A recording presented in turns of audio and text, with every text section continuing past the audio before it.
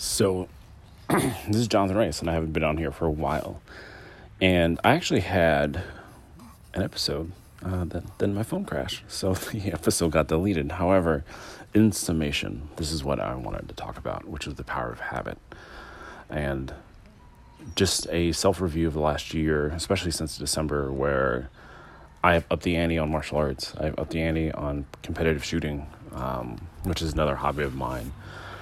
And at the same time, I've written 3 screenplays. I've working and I'm pretty much done on another film and planning another film and everything else, and still able to go out and do things. And in short, I do really wish that people taught us habit and the power of habit.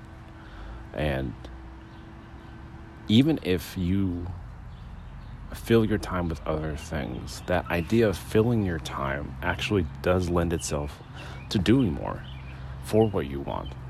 And there's whole chunks of hours. I go to martial arts 3 times a week, and I'm there from 6 to like 8:30, sometimes even 9 o'clock at night.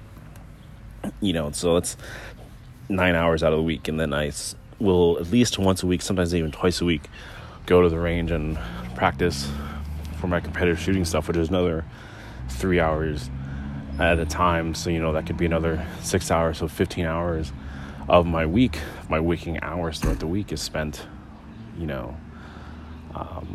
just working on hobbies that have nothing to do with writing or filmmaking or anything. And seeing that having less time actually provokes me to do more work. And that small sense of urgency of I'm only awake for 18 hours out of the day, and 3 of those are taken up by my hobby. Another hour or 2 is taken up by food and needing to eat.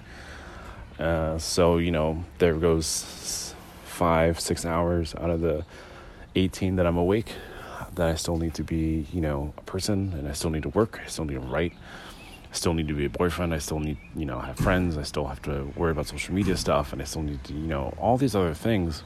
But the power of habit, and the power of just being busy, of moving away from that sloth life, which is very comforting and very lazy and very fulfilling just for the self.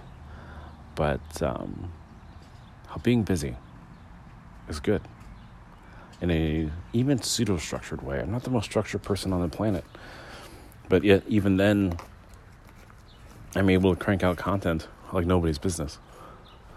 And that decision to say, yes, I will do it, and I have to do it now. I have to go to Walmart now. I have to go to grocery shopping now. I have to write now. I have to, edit now. That now. The power of habit and the power of now. If I were to tell anything to my 21-year-old self 10 years ago, it'd be the power of habit and the power of now. So yeah.